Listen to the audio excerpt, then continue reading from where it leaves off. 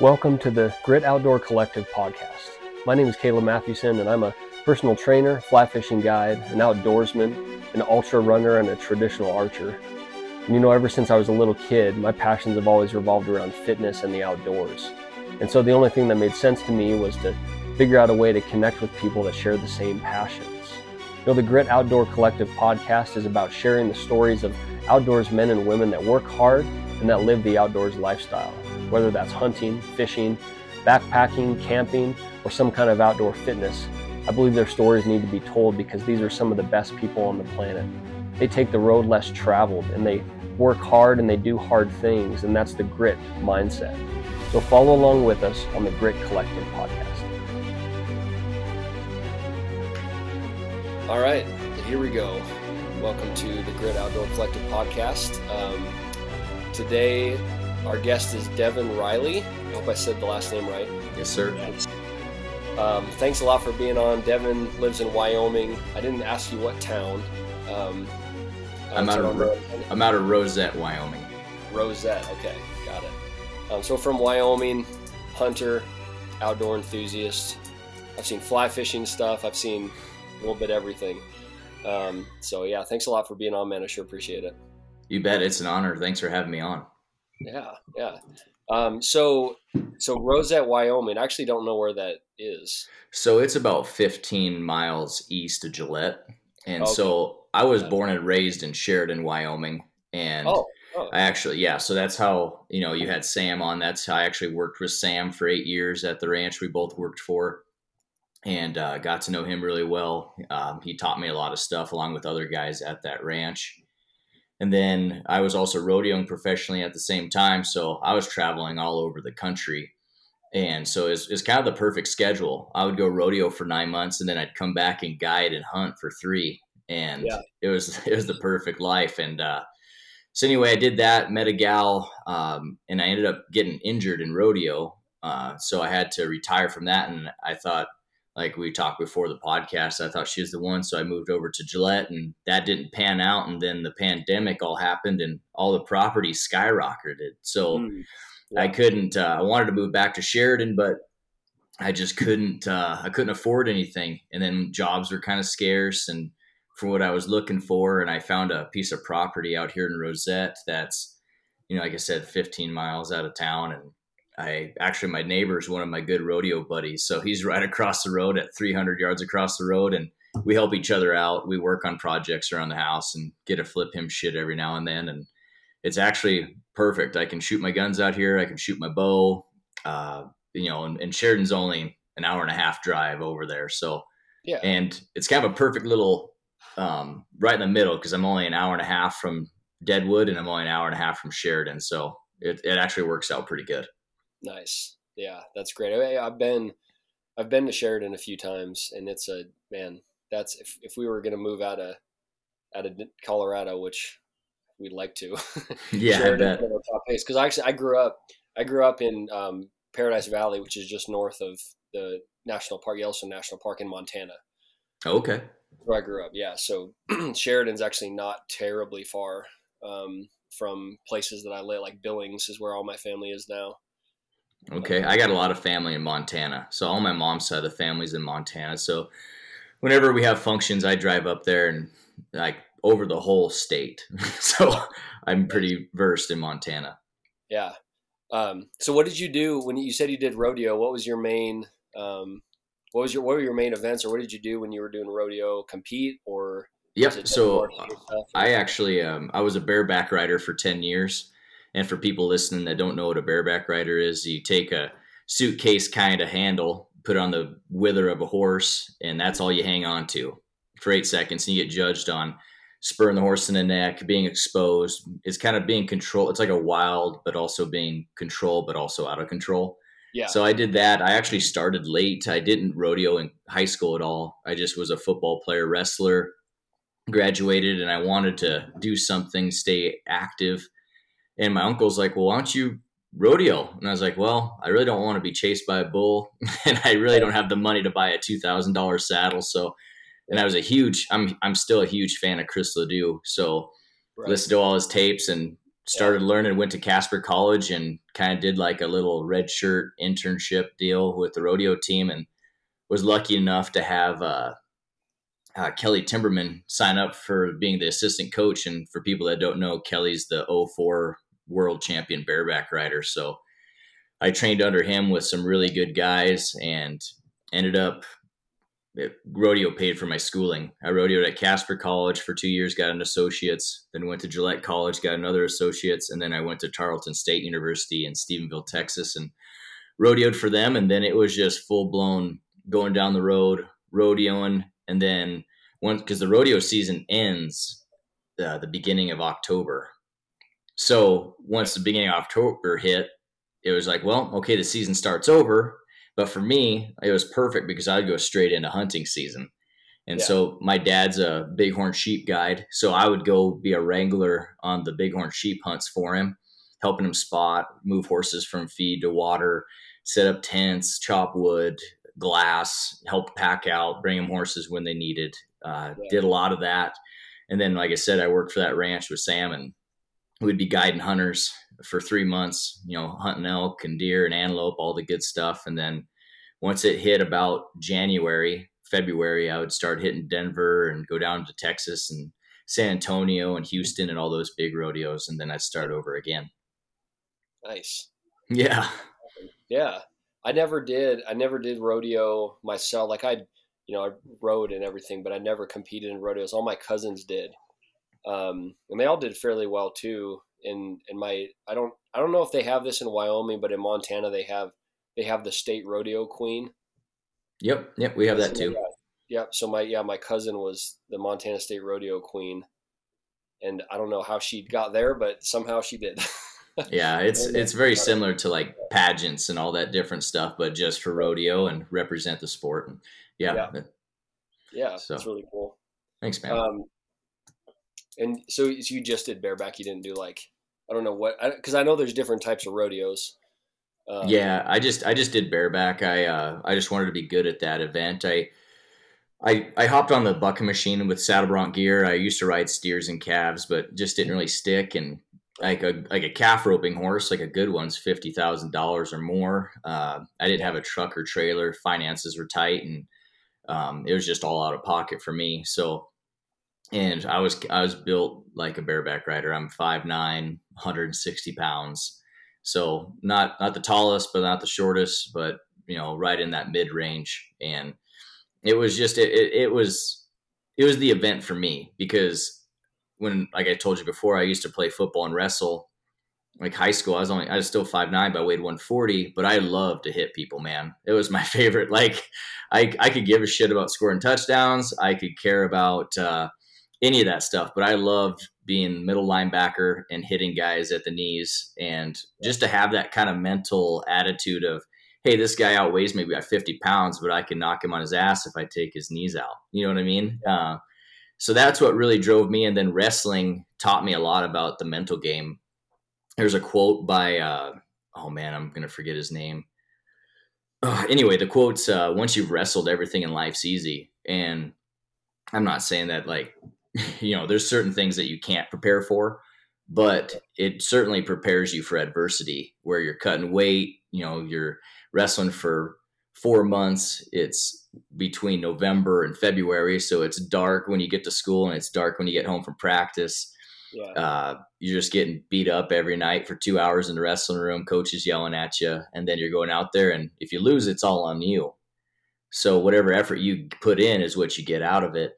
And nothing against team sports. I feel like they're great because how to work with people in the workplace, but you also got to figure out how to work with yourself. And I think it transfers over into the hunting world. When you're out in the woods and it's 12 o'clock at night and it's cold, and you got to find horses, or you got to find your way back to the truck, and you're not losing your mind. And you're like, some guys are worried like, hey, there's mountain lions and bears out here. What's going to get me? And it's like, if you have that mentality of, hey, I'm just going to keep calm, I'm going to get back there. Or some guys lose their shit, and then you can get lost or get hurt and all the other stuff, man. So I feel like it kind of all correlates, but I've always had that mentality of just, I don't know. I'm not the biggest guy, so I like to, badger would probably be my spirit animal if we're gonna pick one. But That's right. But anyway, man, I've always had that mentality. So that's why bareback riding was kind of my jam and why I've chose to do that event. Yeah, nice. And then so once you got done with that, how did your fitness journey progress after that? Because I've seen, like, I was looking at your Instagram, and I've seen everything from, bodybuilding competitions to running marathons in the mountains. Yeah. How did that transition happen after you were done with sports and then rodeo? You bet. So, like I told you before, Kelly was my rodeo coach at Casper, and he preached being in shape. Like, I used to work out in high school a bit for the program and different stuff, but I always did body weight stuff. It didn't really click for some reason. Well, then Kelly was like, "Hey, when be a student of the game, watch film, work out, ride the spur board, any way to practice." And I was hook, line, sinker because I felt like I was behind everyone in the sport. So I really started my fitness journey there and had some good buddies, like my buddy Zach. That's my neighbor I was telling you about. We worked out hard. It was always a competition. And then when you get out of rodeo, I never served in the military, so I wouldn't exactly know, but I would say it's very similar to getting out of the military because you're used to 10 years going down the road, seeing all your buddies at every rodeo. You're with these guys longer than you're with your girlfriend or your wife 24/7. The only time you don't see them is if they're shitting or they're showering. So you're eating with them, sleeping in the same bed. Like, you just get used to lifestyle and you get used to seeing those guys. So then, and you really put your identity into that sport. And when you get out of it, it's like, who am I? What am I doing? Like, right. What's the purpose of life? I used to think it was getting on bucking horses and having a cold beer after I rode with my buddies. Now it's 9 to 5. And what am I working towards now? My goals have all changed. So, and I don't do very good sitting still. If anyone knows me, they know that I'm always doing something. So I was like, well, I'm not rodeoing this year. What's my next goal? So I was like, what's the biggest bucket list stuff that people do? And I was like, I even bought books trying to figure out what's my why. Like, it was right. You're just searching. You're in the morning, you go to work and you're just thinking about it all day. Anyway, I won't train for something unless I'm invested. So I saw this bodybuilding show that came up. It was going to be in my hometown. It was their first one they're putting on. So it's not going to be a monster one. So I'm like, okay, this would be low key, something I can work towards. I paid the entry fee of $100 or whatever it was. And I was like, all right, I'm in, I'm committed. So I hired a trainer, hired a nutritionist, started crushing the weights, crushing the food, doing all the stuff, working on a fitness routine, posing routine, and then just really going down the rabbit hole. And like you said earlier, was once you know the way in one thing, you kind of know the way in all things. So I kind of took the stuff I learned from wrestling, football, rodeo, and put it into this bodybuilding deal. And it was a good strain. It was 6 months. Like, I was weighing 180 at the beginning of it, and I dropped down to 155. So I lost quite a bit of weight, muscle, all the stuff. I ended up second at the show. Like I said, it wasn't the biggest show. There's 3 guys in my division. One guy, I think he just had more muscle than me, but I was definitely probably the most shredded up there. I had a fun routine, and it was it was a good experience for doing my first one. And I actually gained a lot of respect for people in that community, because when you look at bodybuilders, you're like, look at these big, jacked up apes that are egotistical, flexing in the mirror. But you put yourself into that situation, you're like, okay, damn, these guys are dedicated, like next level. And you can see where their motivation lies, and they go through all that struggle. So then, so that was cool to experience that. And then, I went through hunting season, did all that stuff. And actually, you would like this, before I did the bodybuilding deal, I was with my buddy's a personal trainer out of Colorado. He's actually moving to Montana. His name's Doug Champion with Champion Living Fitness. Oh yeah, I know the name. Yeah, he's a great dude. And I told him we did some stuff for my podcast and his program, because I had him on my show, and boom, he's like, man, I got 10 new people I'm training because of the show. So we did a little ad trade, and he trained me for a year. And I told him, I was like, man, I just want to get strong. So we programmed it out, did all the stuff. and a testament to his program. I'm not trying to pitch you his stuff, but as a plug, but like, this is what it did for me. I'm just being honest. Like I said, at the time I was weighing like 160, and he had me back squat 225 for a 20 rep max. Oh, goodness. So did that in one set. This is like when I was at my peak of my strength. He had me deadlifting 420 pounds.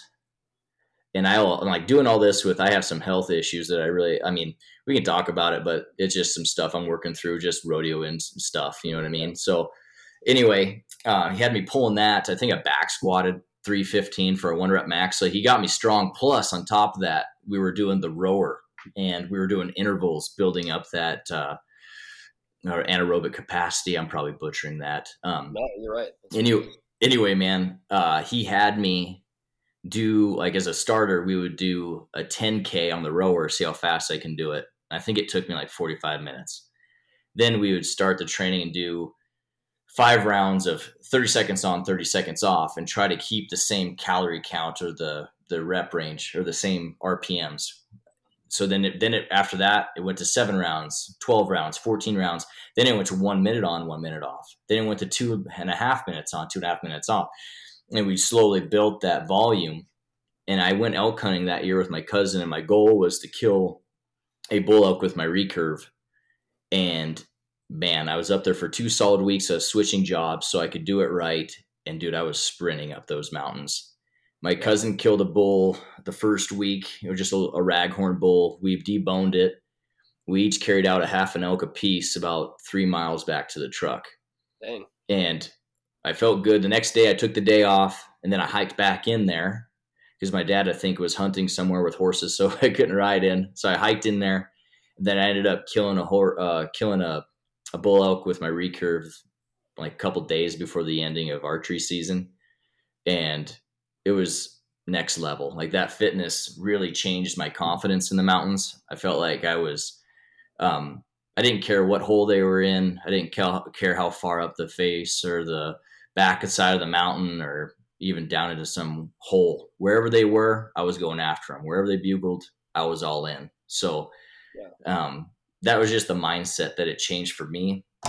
And then going into the marathon, after that season of doing the bodybuilding deal, I was like, well, what's my next thing? What's the next thing that guys do to train, to get in shape, or just a bucket list thing? I was like, well, a lot of people talk about doing marathons. I was like, that'd be sweet to just say I did one, right? Just mark it off the bucket list kind of thing.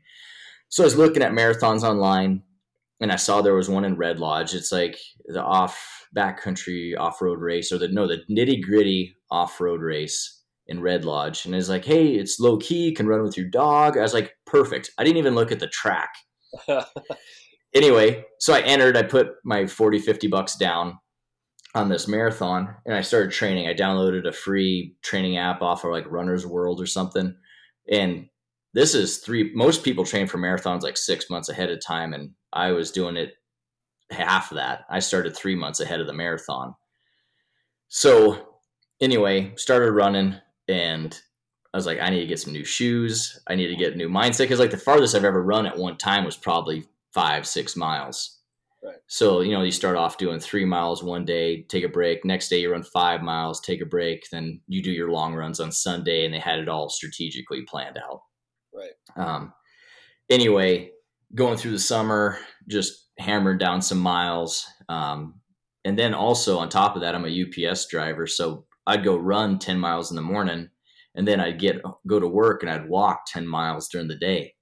Right. So like I was really depleting my just calories, muscle, all the stuff. Like I was losing some weight, and I probably wasn't eating the best. I was going through some relationship stuff, and ended up right before the marathon, probably 2 or 3 weeks before, I ended up broke up with my girlfriend of 4.5 years. So that was like, everyone knows we're going through a breakup, how stressful it is, and trying to find a place to live and everything that entails that. And I'm not here to go down that rabbit hole on that subject. But anyway, went up and ran the marathon. A buddy of mine out of Casper, his name's Seth Corson, he entered it with me and wanted to run with me because he was seeing the stories I was putting on my Instagram and my splits. And it was funny because he'd be like, yeah, that's a good time. He'd go run the same distance and just crush my split. And I was like, oh, dude. So it motivated me. We'd start motivating each other. And then anyway, we showed up to Red Lodge. And if anyone that's ever skied Red Lodge, the marathon's held at the ski resort. So that's no flat race. No. So what happens is there's 6 laps. You start at the lodge and you pretty much hike up like a double diamond, going all the way up about 1,000 yards up. Then you run down a truck path, run back up another hill, hit some switchbacks, hit the top, run down a logging road, hit another road that cuts down off the mountain. You get off the mountain, go hike back up the mountain, then hit another logging trail, run down the mountain until you hit some switchbacks, and then you hit the parking lot and run up to the lodge again. So each lap, you have a 1,200 foot elevation gain per lap. Wow. And then you run, 6 laps. So I think I made a post on my Instagram about how much elevation gain total and all that different stuff, but it was gnarly. Like there was probably 20 people running the marathon, maybe 15. And I actually ended up winning it.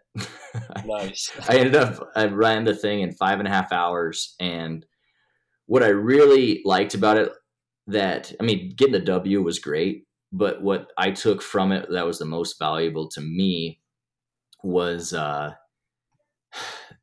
lap 5, I hit the switchbacks and I got so dizzy I thought I was going to keel over and pass out. And I was like, okay, like those little voices in my head started coming in that were like, hey, people quit marathons all the time. It's okay. Your safety's first, people will understand all this stuff. And I was like, they were coming in. I was like, nah, screw that. We're not doing that today. So I was like, this is my game plan switched. I'm like, I'm going to walk the uphills and I'll run the downhills.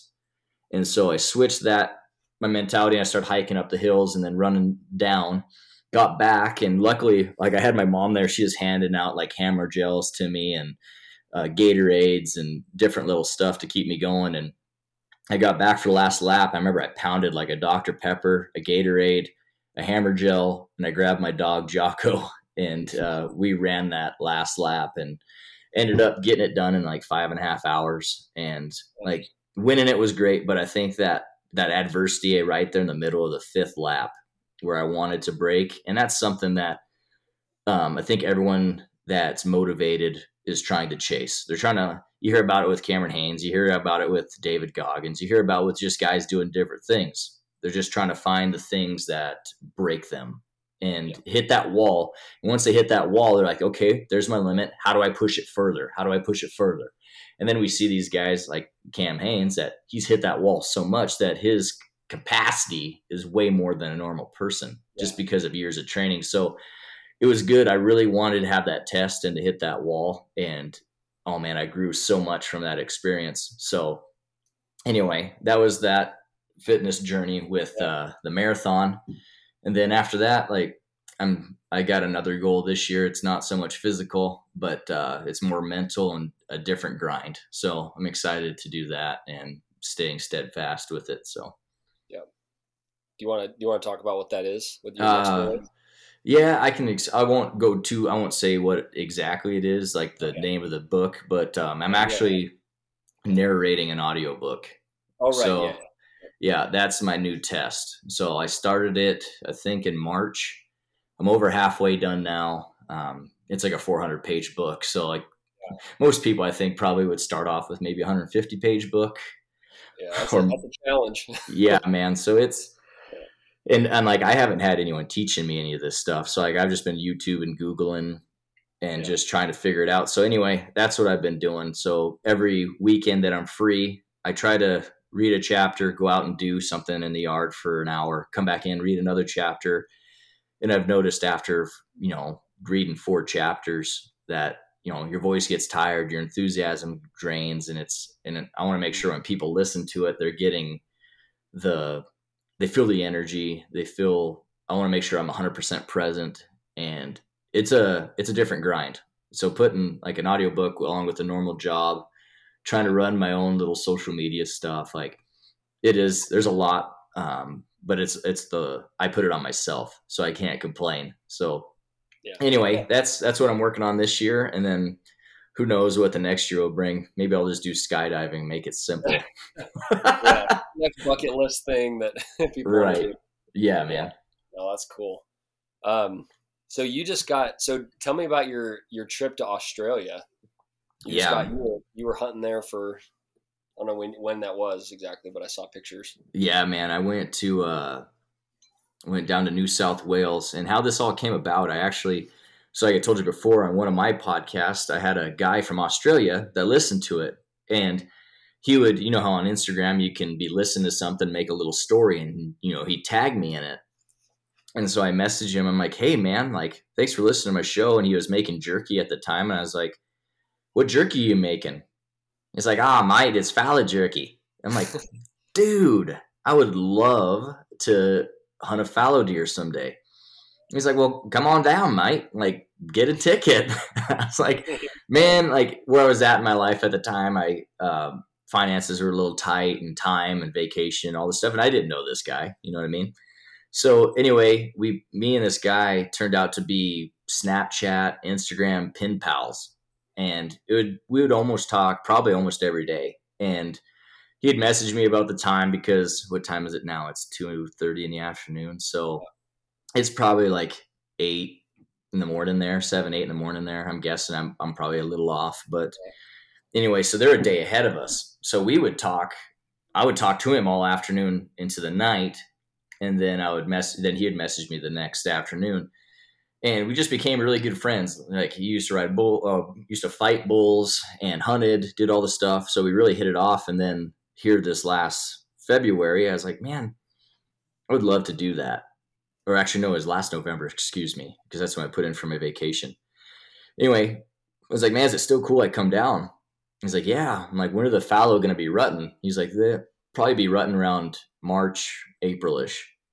And he said his vacation was like mid-April. So I put my vacation in for mid-April and bought a ticket, flew down there, and he picked me up from the airport, and he flipped me off right when I saw him. So I was like, this is going to be great. So, and we hit it right off. Like, this guy is, salt of the earth, really, really good dude.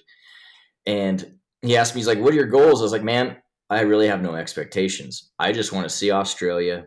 I want to do Aussie things. I want to drink Aussie beer. I want to have some Aussie food. And I was like, I don't really care to do too much of the tourist stuff. So I just want to see how you guys live and just relax and get out of the hustle and bustle of my world. So I flew down with my recurve and my luggage, and it actually missed the connecting flight. So like, I flew from Denver to Vancouver, and then from Vancouver to Sydney.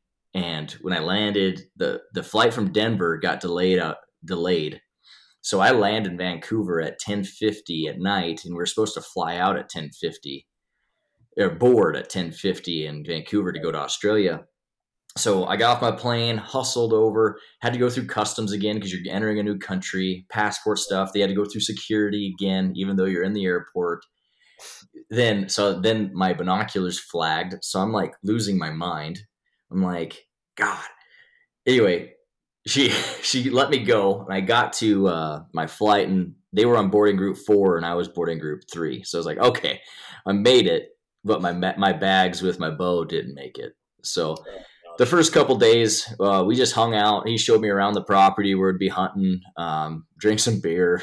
I tried to take a lot of pictures, saw a lot of kangaroos and wallabies, and saw some fallow does. You could hear the bucks croaking in the background, which was awesome. Anyway, he just kind of showed me around, got to meet some of his friends. And then we actually had a good friend of his pick up my bags from the Tamworth airport, and we met her halfway and got my stuff. So then the next day, that afternoon, we set up my bow, and then we went up on the property hunting. And we got into this river bottom, hiked up over this ridge, dropped down into this cut, and worked our way up. And then fallow deer, they have like scrapes like an elk would. But like an elk will, mainly just rub one tree. Like, they'll rub trees in this area, and then they'll have like a big patch of dirt, like a whitetail rake, and rub up. But it's probably the size of a trampoline. that they rake up and tear up and bed and piss and do all this stuff in there and croak and hang out, their little hangout spot. So, we were walking through these trees and they were croaking, and he'd try to rattle them in, and we'd see a glimpse of a buck here and there. But the terrain's different than it is like in Montana, Wyoming. It's more a lot of gum trees, a lot of thick brush, but all that brush there will like bite you, stab you, and stick you. Probably worse than Texas. They like everything has a thorn. One time I knelt down and a piece of a barb of this thorn went into my kneecap, probably about a half inch. So we had to pull that out. Luckily, he had pliers, and it didn't break off in there. Thank God. Saw some big spider webs, and then when the brush gets thick, like it's pretty much like a maze of tunnels to get through. Yeah, I've heard everything down there is trying to kill you. Yeah, and luckily we weren't around where crocs were, but there are definitely spiders and snakes. But luckily, I didn't see no snakes or no spiders. So, but just the wildlife and the bird sounds and the smells, and you'd be sneaking through and you'd hear something in the brush and out would bust some wallabies or a kangaroo, and seeing those was just I felt like I was on another planet. It was so awesome. But I remember hiking up this ridge and we jumped this fallow buck at 60 yards. It just big old chocolate, big old rack. And I was so excited. But I also was like, didn't know what to do either, because I didn't know how they react, compared to say mule deer or whitetail. And it was different because over there, they don't have any natural predators like coyotes, bears, wolves, all that stuff. So if you're wearing like brown or something, you pop out, like they'll stop and look at you for a second and then kind of slowly move off, because humans are pretty close to a big gray roo.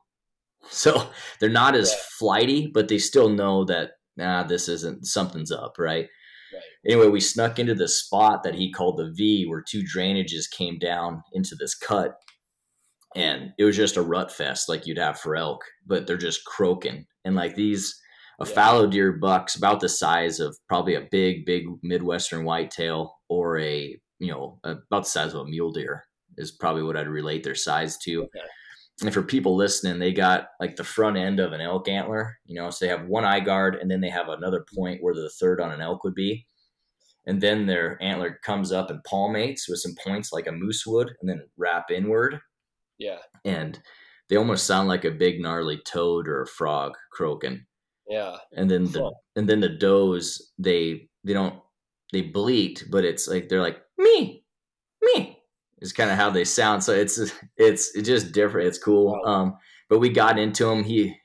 My buddy, Simon, who I was hunting with I stayed at his place. He called in some younger bucks into 30, 40 yards. There was a big one up there on the hillside I got some footage of, and I got to probably 70 yards, but then it got dark on us that first night. So that was cool. We hiked out of there, got back the next morning, got into him, and I got probably 40 yards from a buck. But like I said, it's so thick, and just trying to figure out, and then you're hunting with a new hunting partner, so you're trying to get on the same page as well and how they do it. And Simon, he's killed a lot with his rifle, but he was just starting to get into archery hunting himself. So he just got himself a Matthews, and I'm over there trying to get it done with a recurve. And anyway, we got close. I come up out of this drainage and get to this top benchy flat, and I come up and there's 3 bucks right there at probably 30 yards. So I froze, and then they both went back to eating. I'm like, they looked right at me. So I'm like, they must have thought I was a kangaroo or something. So I knelt down, and one fed into like 20 yards. I could have shot him, but he was just a raghorn, pretty much like just a 2 or 3 year old buck. And I was holding out for a nice one. And anyway, got into some that day, and it didn't pan out. The next day, woke up and it's just foggy. Like it's like them good September fogs with just a light drizzle, where usually elk are screaming their heads off. Yeah. And that day we didn't hear a peep out of a fallow buck. It was just dead. And so we ended up running into some pigs. We could hear them oinking and squealing and carrying on. So I snuck in on them, ended up busting them. The wind switched, and then they got on this steep side hill with just big old spider webs, rolling rocks. And the thing about the terrain there is that it looks green and grassy, but underneath there's probably a baseball to a football sized little rock or boulder that you step on and roll your ankle almost every step. Or Yeah. you'd see a big thick piece of brush and like, oh, I can step on that or at least pivot off of it, and it sinks in about a foot. So it was hard to get used to walking on the terrain. Anyway, so I get in the thick stuff with these pigs, and I'm probably 10, 15 yards from a group of 5 to 10 pigs, but I can't see them. And it's so thick that I don't know if I can even draw my bow back. And like at one point, there was a window through the brush, and I could see this pig at probably 10 yards, but I would have to shoot through like the size of like a coffee cup. And I'm like, I'm not going to, shoot. And all I could see was the back end of this pig. And like, anyway, so I kept crawling through, trying to get close to these pigs. No dice. Couldn't get in there on them. I got some footage of them out when we were on the side hill and tried to get back in on them, but it was just so weird that you'd be right there on top of them. It's so thick, can't get a shot. So, and they were just a bunch of sows and piglets that we walked in on. Anyway, the next day, same thing, foggy, no deer croaking. I'm actually at this point starting to run out of time. And I think if I would have got there maybe 2 weeks earlier, I know we would have got it done with a bow. I'm sure a lot of people thought I got it done with a recurve, but I made the executive decision. I'm like, man, I'm over here. I'm not married to this bow. There's no season for archery versus rifle. I'm like, man, let's switch over to a rifle and we'll go out and see if we can get one here. And I told him, I was like, I have no goals of killing one, but if we kill one, I'm not going to turn it down. Right. So we went out, got in on some, nothing that were shooters, get into this open hillside. We're coming up over and boom, there's a good buck with about 5 or 6 does. He's like, man, you need to shoot that one. So he's on the move. He's about ready to leave country. And I hit him. He goes over in the brush, hit him another time, put him down, get up there. And man, they're just so cool. They're they got the different colors. Like there's white ones, there's chocolate ones, there's these mental colored ones with all the spots. Yeah. And I got a darker mental was his color. And he had some big, cool, gnarly tops, broke off some points. I would say he was probably a middle-aged buck. There's definitely some ones that are a little bit older, but he definitely wasn't the youngest one on the mountain. So it was cool to get that. We went back, cut him up the next morning. Man, they taste delicious. Like I would say they're anywhere between like a mule deer and a whitetail, and even like kind of like an elk too. Like they're just a good tasting animal. Yeah. And anyway, so we boiled out the skull, did all the good stuff like that. And after that, then it was just, we went down, saw some of his mates in some other towns, drank some beers with them, went fishing, got all the stuff. And it was just a great time. Like the culture down there, the way they spoke, the way they treated you, it was just like, there was no bullshit. Like if they like you, they like you. If they don't, they don't. And it was honestly worth every penny. Like if I got a buck, that it definitely added to the trip, but for me, the best thing about it was just meeting like-minded people and just seeing that there's good people all over the world. Yeah, definitely. So no, it was a good trip.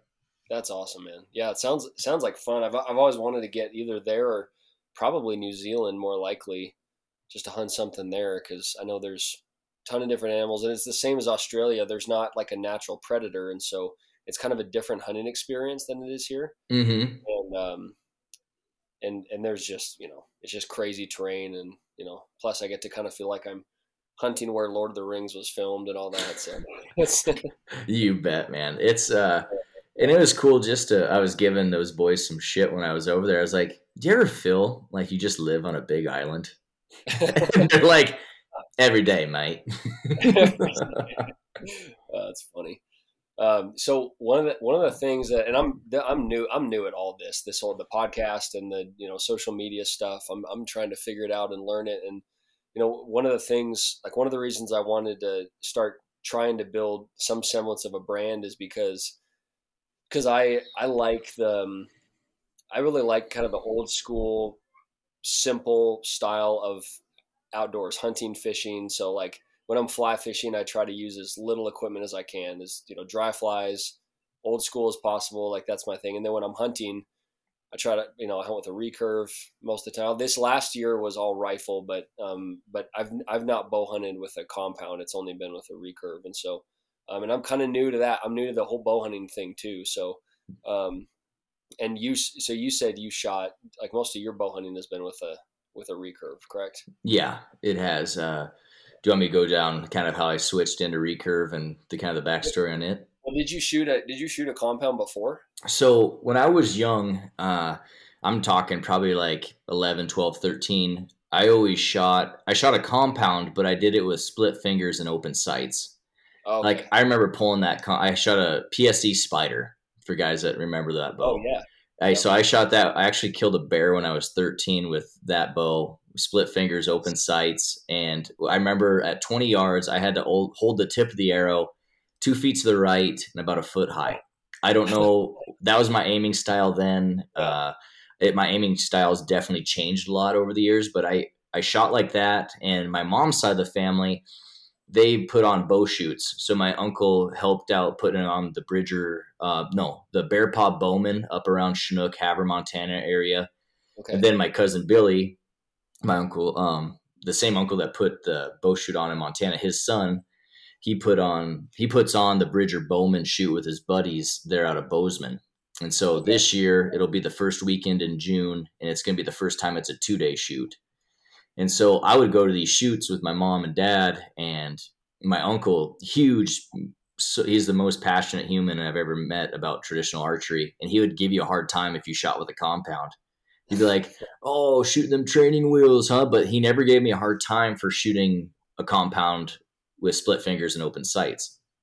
Yeah. And so, I've always kind of just always had the recurve in my hand. Like, when I was 16, I shot my dad's 64-inch recurve, and it was 66 pounds at 28 inches when I was 16. And it was hard to pull back. I'm sure I was a snap shooter.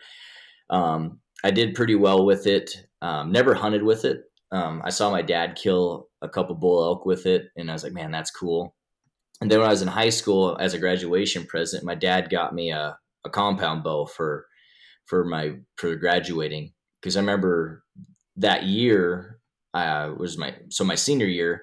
My cousin, a different cousin on my dad's side, gave me a compound bow, and I ended up killing a bull elk with it my senior year.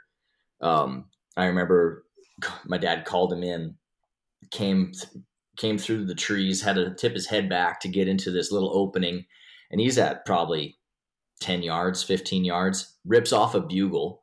And I'm sitting there full draw with this compound, and he was 1/4-2, so I put it between his neck and the front of his shoulder, and it went through that crease and went through his heart, lungs, and came out the back side of him, and ended up killing. He was probably like a 290 bull, I would say. Wow. So that was cool to get with my with a bow. And so, but it was like I was shooting like I think it was a Buckmaster bow, so it was an old. I think I still had like the old true. What's that? Jennings made those, is that right? I don't remember who made them. I just remember it was a Buckmaster, and I was shooting like True Glow sights that were like $24 off the shelf. Arrows that I'm sure didn't work. My release was like $10. Like, I just worked. I figured out how to get accurate out to 30 yards with it. Anyway, I wanted a new bow. So Dad, we ended up, at the time, I graduated in 2010, and I remember I got a buddy of mine was selling a Matthews Switchback XT. And I tested a lot of different bows out. Like, I shot some Hoyts, I shot some Matthews, and my buddy had that. And I just remember it was so quiet. So I ended up buying that. My dad bought that for me from that guy, and put a 7 deadly pin Spot Hog sight on it, and got some arrows, got a good release, and got where I was shooting accurate. The only thing about that bow was my draw length's probably 27, 28 inches, and the bow is 29. So I was definitely drawing past my ear, but yeah, I remember I shot probably 3 or 4 deer with it over, like, just through college. I'd come home, sit in the tree stand, shoot a whitetail. I never really chased antelope. I did kill an antelope with that Buckmaster bow my senior year of high school. Nice. And then I just, for some reason, man, what I remember was the deciding factor of switching when I was in college. I just never practiced with it. I never had the dedication. I just remember my bow was sighted in. I knew this pin was 50. All I had to do was hold the pin on, have a good squeeze on my release, and the arrow went there. So I honestly didn't practice, and I felt like it wasn't, one, it wasn't really ethical, and it wasn't fair to the animal that I was trying to kill, that I wasn't practicing with it. And I didn't have that feeling of challenge. And hopefully people listening don't feel like I'm being an asshole and saying that compounds aren't a challenge. It's definitely too easy. Shot too many animals. No, not saying that at all. It's definitely work and a challenge, but honestly, for me, it wasn't feeling that fire of archery. And anyway, so a buddy of mine that's friends with my cousin Billy out of Bozeman, at the time he was making recurve bows, and he was the owner of RER Bows out of Bozeman. And so I was rodeoing at the time. I told him I wanted a recurve. I told him my specs. I was like, man, I'd like a 60-inch bow, around 55 pounds at 28. And I was like, you just kind of make it whatever you think. So he made it. He made it out of Osage orange and tiger stripe myrtle. Wow. And turned out it was very pretty. And I didn't realize, because at first it almost looked yellow because that Osage was so bright and vibrant. And I was like, man, everything's going to see me with this. He's like, dude, when the sun hits it, it'll age and it'll be darker than that myrtle. And now it's so dark, and that Osage is actually a really, really strong, durable wood. Yeah. And I didn't realize, this is a fun fact for your listeners, that if you burn Osage orange in a wood burning stove, it'll actually melt the stove because it burns so hot. No way. Yeah. I did not know that. I knew it was a good wood for bows because it seems like every, custom traditional bow company uses it for something, but I didn't know it burned like that. It's insane. It's very strong and durable, and it's a hardy wood. Anyway, so he made me that recurve, and I was like, all right, I'm going to kill some stuff with this. And I shot it all fall, and I chased elk with it. I had a shot at a couple elk, missed a couple elk, and they were probably at 30 yards and in, and I missed them. And I was like, okay, like with a compound, I know I would have got them. But so then it was like my mission to kill an elk with a recurve. And I remember sitting in my tree stand at my dad's place, and I had this whitetail buck come down, sit on a scrape, rubbing the scrape at 17 yards, draw back, pick my spot, let her fly right in the crease, right in that golden triangle area. He ran, I think he runs 50 yards, sits there, does the wobble, and drops. Like the fastest kill I've ever seen. Yeah, it's awesome. And whitetail are tough. And to see him go down that fast with traditional gear, and he wasn't a bad buck. I would say he's around that 110, 120, just a decent representation of a whitetail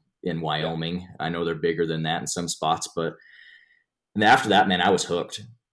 And it's funny to see how what I've learned from shooting a recurve was the different, like I grew a lot with it. It taught me a lot about myself, for one, but two, if you put me shooting it when I first started in 2017, and then you put me next to, with that same bow at 2023, shoot it different, different person, and I'm way more accurate with it now. And I got a pretty foolproof system that I shoot now. So like some guys are like, there's different aiming styles, as you know. You got like point on, you got gap shooting. Sure. You got all that different stuff. But now I've got a system that, as of right now, I'm excited to see if I go away from it or if I stick with it or what else morphs of it.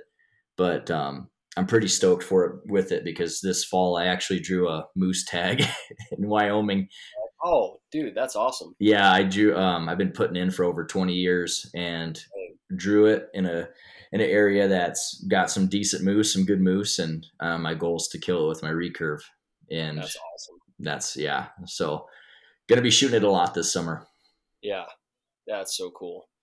Well, good. So that's the moose hunts this fall. This fall, yeah. Okay. We still haven't got our draw results yet in Colorado, so gotcha. That's gonna be amazing for sure. Well, yeah. Well, I'll thanks a lot for being on. I sure appreciate it. And man, I see what you're doing on, with your podcast. I've listened to the Blazing Trails one and social media, and I'm just impressed by what you're doing. And obviously a hardworking guy, and I just, like you say, it's like similar to talking to Sam, is people that super positive and work hard, and love the outdoors and love being in shape and enjoying, every ounce of everything out of life they can get. So you bet, man. Hey, thanks for checking out this episode of the Grit Outdoor Collective podcast with Devan Reilly. We had some recording issues there at the end, so I didn't get a chance to have him share where you can find him on social media. So there's a few ways you can find him. Number one, you can find him on his Instagram at Devan Reilly, and that's Devan is his first name. That's Devan Reilly.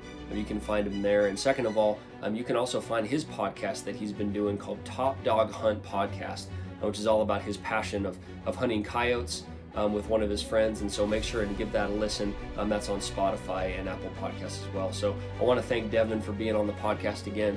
Man, he's just a cool guy, and we had a lot of fun talking about hunting and traditional archery, and we're definitely going to have him on the podcast again soon if we can find the time. So thanks again, Devan, and thanks for listening to the Outdoor Collective podcast.